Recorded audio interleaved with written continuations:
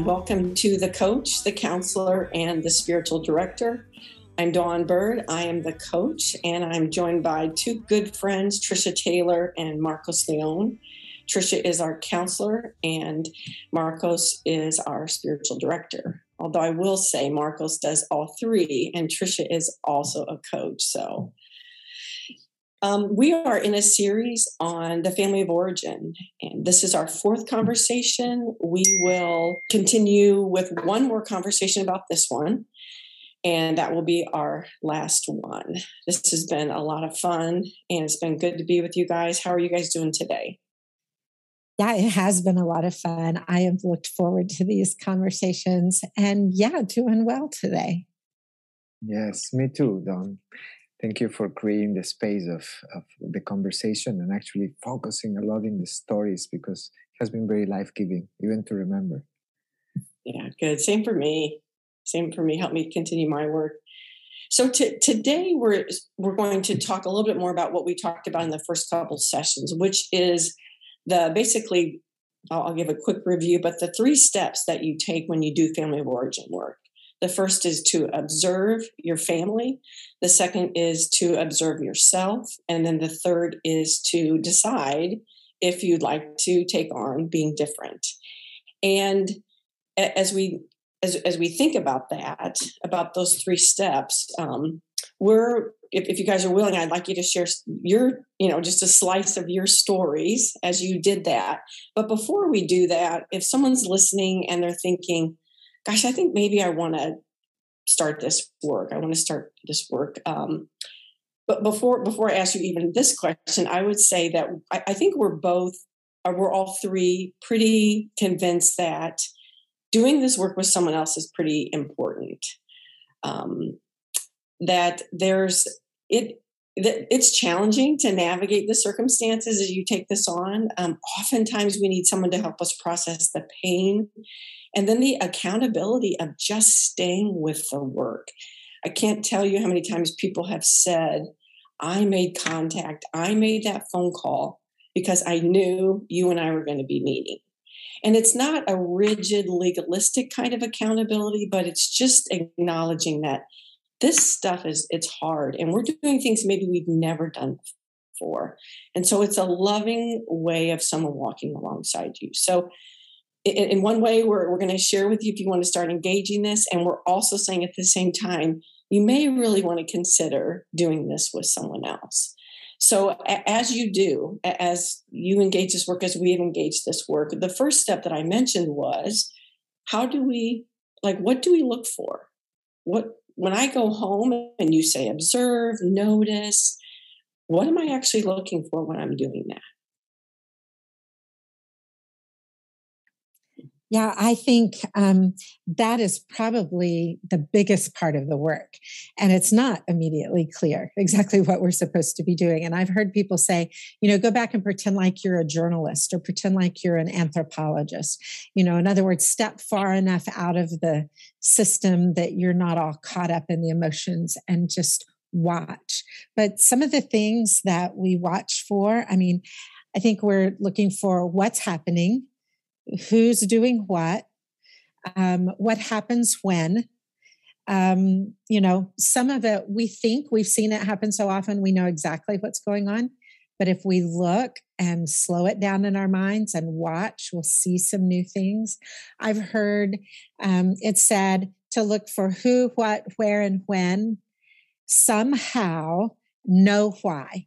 In other words, don't try to look for what somebody's motive is or what they're thinking or feeling. Just look to see what's actually happening. Yeah. Marcos, what would you add to that?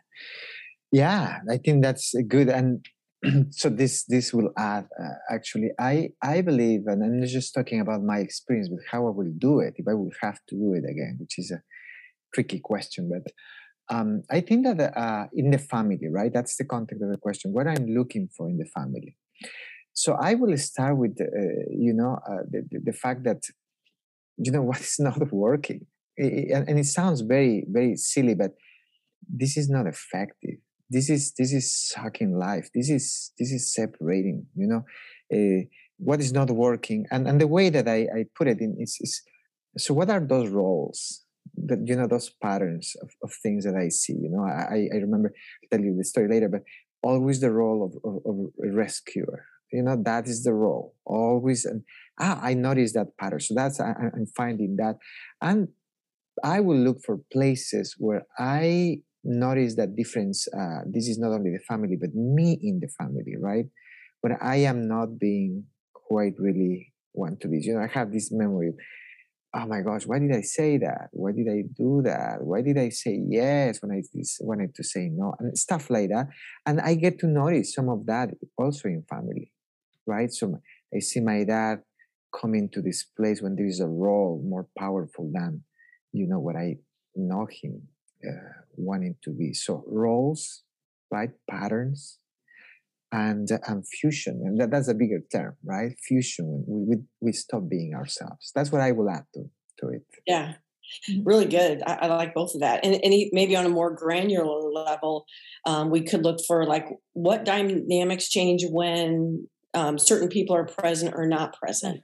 Who does most of the talking? Who's mostly quiet? Yeah. What is talked about? What isn't talked about? Yeah. Just some of those little things that are going on. Yeah, that's definitely more granular.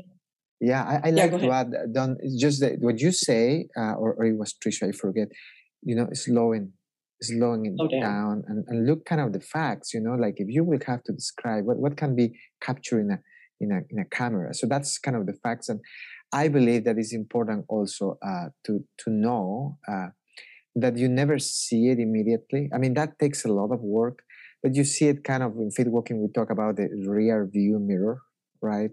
So it's after the fact. So sometimes it's not what I look in that moment, right, with my pen and a journalist, but it is when after the breakdown or whatever is, I sit down in my place in a prayerful, sense and calm, sense of awareness. I go back to say what happened, who said that, who did that, and I see more after the fact than during the fact. Just think that's important. Yeah, and if we see our families mostly on holidays, it may be like all holidays in a full year before we get a real sense of even what's going on. Yeah, because I didn't have any like distinct memories. It's felt like something that happened over time, like over years even. So we certainly don't want to paint the picture of you go home and then you just do this just perfectly. You observe. Like even becoming an observer takes some talent and some kind of persistence.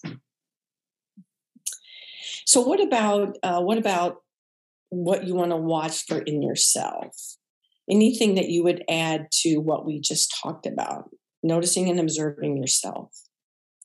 Yeah, that's the fallacy of trying to be. I think it is useful to try to be a journalist or an anthropologist, but it forgets that we're also part of the family and our being there has an impact on the family, right? So we also have to look at ourselves.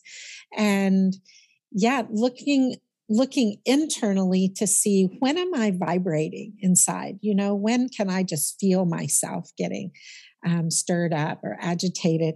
When am I getting frustrated? When am I getting judgmental? Right? Just noticing when are the times when I either want to move towards something and to confront it or fix it? When are the times that I want to get away from something? When I decide, I'm going to wander to the back of the house where no one is. What's going on right before I decide that? Those kinds of things. Yeah. That's good. Yeah, not much to add to it. The way the language, and this is Faith Walking language again, that has been helpful for me is in those moments when I discover myself, I catch myself, and this is after the fact, okay, saying what I didn't want to say, or not saying what I really want to say. I really want to say I love you, but I didn't. What happened? Or when I did something I didn't want to do, or I didn't do something that I want to do. It's very helpful behavior and things. And what is taking this life out of me? Something that I remember was very helpful at some point is when Julie and I were dating, right? And obviously I am with Julie, my wife, in a specific way. And when we went to visit my mom and my dad before, I remember how awesome was the feedback. I mean, you have to be open to it, right? But asking Julie to help me see myself, what did you notice? And actually, she is other people who are not fused, not in the system fully, totally, can see with a lot of clarity what we cannot see, right? Unless we're in a Zoom meeting, we cannot see our faces, right? So we can. But, so being open also, I will add that to the feedback, maybe not necessarily only of the family who is the system, but somebody who we trust and who knows us. And how did I change, right? Yeah, I like that. What would you say about how to notice yourself? Yeah, I think everything you guys said, and I just recognized that there had to be some humility in me as I went back, that I wasn't the one who had it all together. Particularly as I looked at my mom, like I was pretty hard on her, pretty judgmental, and that I needed to know or see that like I was part of this, like you said, Trisha, and that I had to be really honest with myself. And I say same situation as you, Marcos. I thought I was in a situation that I thought I handled really well, and I was even bragging to my husband about how well I handled it, and he was like, I don't know if you want to know this, and he was right behind me and heard it all and basically said, that's not how you said that to your mom. And I was like, yeah, because I was bragging. Uh-huh.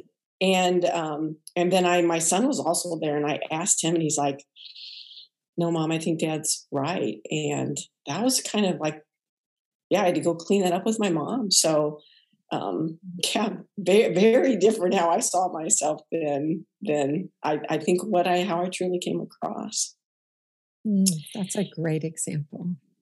Yeah, I'd love to hear each of your stories just as you went back. And again, so everybody knows this is just like what we're remembering. These are just slices of the work that we've done. So what you remember when you first started noticing, what did you notice about yourself? And then, how did you try to be different? Marcos, would you mind sharing first? Yeah, of course. Yeah. So, this is the story that comes to mind right now for me, and probably just the context. If you haven't heard of the previous conversations that we had, my family was pretty fused. Pretty like I always say the Italian mafia, right? The business of the family was the most important member of the family, and financially fused. So I didn't have a personal credit card. All my I lived in the hotel with my family. That was the business of the family. So anyway, so the memory after I talk a little bit with my dad, and I have to admit that I was not I didn't know that I was doing family of origin, right? This is another good work, I believe, of the impact of faith walking in me. I was doing faith walking work, right? But I was not aware of the language of family of origin work and stuff like that. But I have noticed in me stuff, right? And I have a time of separation. And one time my dad came here to the States, and there were some problems with the business, right? And the three sons, we had three boys, right? And parents that were separated at that time had a meeting my mom was in Chicago, and the meeting was about the business. So talk about it, right? So here we are. I'm thousands of miles away, and I'm not there, but this is coming to me, right? And the anxiety of that was the first thing, this noticing of the anxiety of this conversation. The business needs some help or whatever decisions we need to make. My parents were separated, and so the other things. But I remember very clearly just noticing that how hard it was for me to come to this conversation, because I kind of knew the things, and I remember the roles. My role was to be the manager, right? And the wisdom, whatever, the convener. By the way, I'm a 9 in the Enneagram. Those who know the Enneagram. So it is pretty easy to see everybody's perspective. What is hard is to be myself, right? That is the blessing and the curse of this. And I remember sitting very vividly in the living room and just listening, and it was very predictable. But I noticed that, yeah, what are we gonna do? What are we gonna do? We need to do that. The family, the business, the legacy, you know. And I remember at some point with some level of even anger, that was more a reaction. It was good. If you follow the Enneagram, you can call it also, how you call it, right action. It was one of the few moments of right action in me. They say, this is not working. And that's my way of being different. I decided I didn't get too activated. I didn't raise my voice, but I say this, Mom and Dad, the business is yours. You started it. You make it grow.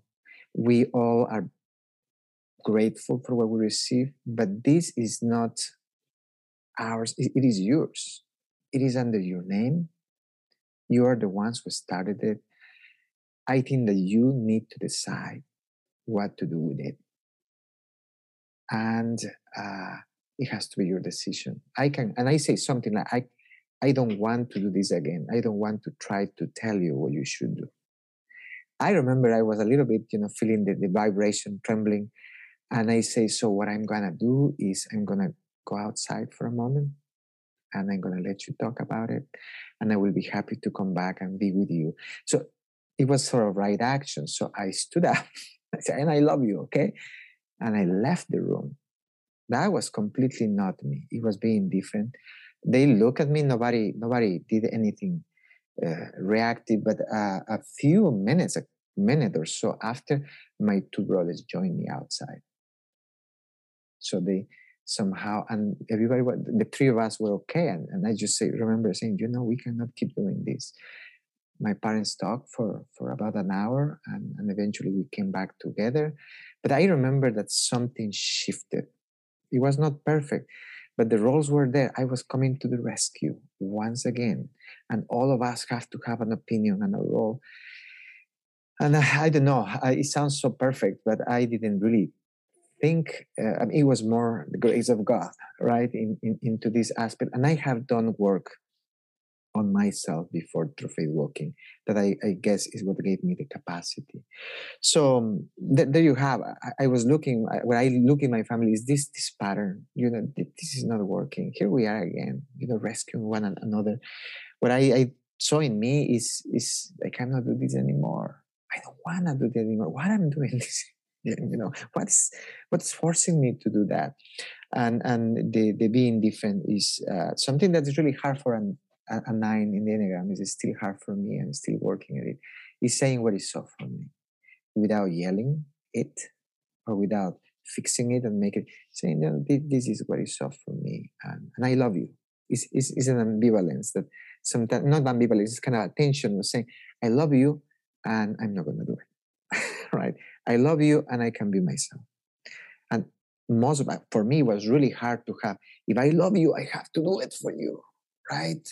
And if I don't love you, I'm going to isolate. I'm going to distance from you because it's, I was very polarized in that. But that was a moment when I was able to say, I love you, and I'm going to do it. And that was really helpful. So that's my story. Great. Thanks, Marcos. How about you, Tricia? I think when I've shared a couple of stories about starting to do this work before I even knew that's what I was doing. But I think when I got intentional about it, the first thing I think was that I worked pretty hard on a family diagram, right? I started just getting it down on paper. Who are the players? Where were they? What happened to them? And my daughter and I worked on some of that together. I actually put my family diagram in our book, The Leader's Journey. And I've done the family diagram several times because every time I do it, I get something new from it. And that's a great way to be curious, right? To just see, it's easy to be curious when it's all down on paper and I'm not actually dealing with real people. And so that was a starting place for me in terms of being curious. And my daughter was the one who really was able to start to put language to being able to see trends in our family and then see how it impacted our generations. And, I remember one time she was looking at my grandmother's family and she just said, we come from a long line of strong women. And that was just something that she noticed. She was right. But she was able to bring it into our generation. And I know that shaped her. And so, that part is easier to be curious about. One of the things I would have said as I started that work is that we were close family. And what I started to see was we are a loving family, but we excel at distance. And I started this work right after losing one of my grandmothers and being able to see the trend in our family is toward distance. And the trend in my life is toward distance. Just because I get busy, I'm doing my thing, I'm not paying attention. And I had not been present in her at the end of her life as I wished I had. And so I noticed that. That was my propensity. And so I have 6 grandparents, and for the end of each of their lives, I was able to be much more present, to make the trip, to have the conversation. And I remember sitting on the side of the bed just before my last grandmother died at the age of 98. This was just a few years ago. And hearing 2 stories I had never heard before. Just sitting on the edge of the bed and being so glad that I paid attention before it was too late. And that was part of this work because it really meant overriding my autopilot, which was just to be busy and to not make it at those important times. I was thinking about something that just happened recently. I hope it's encouraging to people to know that even when you're doing this work, you can have an experience like the one I'm about to describe. Just last year, right after we all got vaccinated and could gather again as a family, but we're still in areas with very high rates of COVID. And so there was a lot of anxiety about that and getting into a situation where I did not feel comfortable. I didn't understand why the rest of my family felt comfortable. I thought we were doing things that we had agreed not to do. And we're standing out in the parking lot, and I am getting more and more and more anxious. And I can feel myself vibrating, and I can feel myself starting to get very judgmental of my family members. It was my mom, my dad, my sister, and my aunt, which is a really interesting configuration. I can't remember ever that group of people being, standing around like that. But I was getting more and more anxious, which meant I was getting more and more angry and judgy. And eventually I just walked away. And then somebody, I came back, but it was obviously something was wrong. And somebody had to pull that out of me. And then we had to figure out, everybody started taking care of me and, let's make other plans. And now I'm crying and I don't want to be crying. And it feels like the whole night has just, been ruined. And, we ended up somewhere else and it was great. But I did what Marcos just said. I looked in the rearview mirror to see what on earth happened there. And I was able to see a few things. One thing I could see is that at the moment I couldn't be curious. Like I couldn't get myself to settle down and just watch. I was too hooked. And one of the things I realized was that I had a phone call just that morning that a client of mine was going to die that day or the next day of COVID. And that I wasn't even aware that was in my emotional field, as all of this was happening. But clearly in retrospect, it was. And being able to see that and to get curious was helpful. But I was able to see how hard it was for me to say what I wanted. Why could I not just say, hey, I don't feel comfortable here. Let's do something else. Why did I have to, act out that whole drama instead of just saying, this is what I would like to do, or this is what I would feel comfortable with? And I thought about what a trend that is, not only for me and my family, but I come by it honestly. I think I get that mostly from my mom. And then I was able to see how hard my mom was working to create a memory, to do something that would be special for everyone, even though it meant, doing some things that we had said we weren't going to do. And then all my judgmental spirit went away. I was able to see her as a mom. I was able to think of all the times I, as a mom, have wanted to do special things for my kids and it's gone wrong, or I've tried too hard, right? And then I was able to process some of this with my dad, who's not a real touchy-feely guy. But, he put his arm around me and I just cried. And I'm 57 years old. It had been a long time since I had just, had that kind of embrace from my dad. He comforted me really deeply. And I was able to say to him, I'm sorry I didn't just say what I wanted. I'm sorry I, let it get to this point. But the reality was, when it was over, it was okay. And I was able to make a decision. I'm going to try saying what I want. And I got a chance to practice that at Christmas. And I asked for something that I knew was not going to make people happy. I asked for my family to stay in a hotel over Christmas. And we did that, and we weathered the vibrating in the family. And everything was absolutely fine. And so still learning to practice that. But that happened just very recently. And I'm still trying to be curious about what all was going on there. Thanks. I love that story.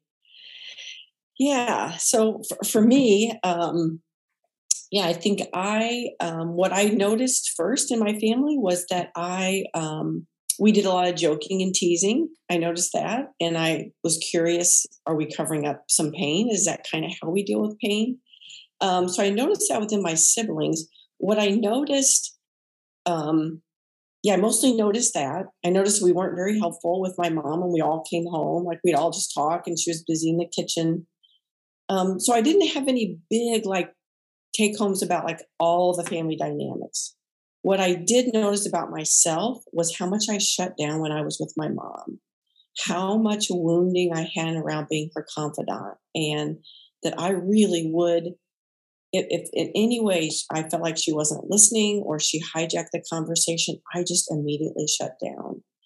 And that was just my autopilot. I didn't plan to do that. I didn't want to do that, but it's just what happened. And so I really had to take on taking responsibility for myself in the conversation with her.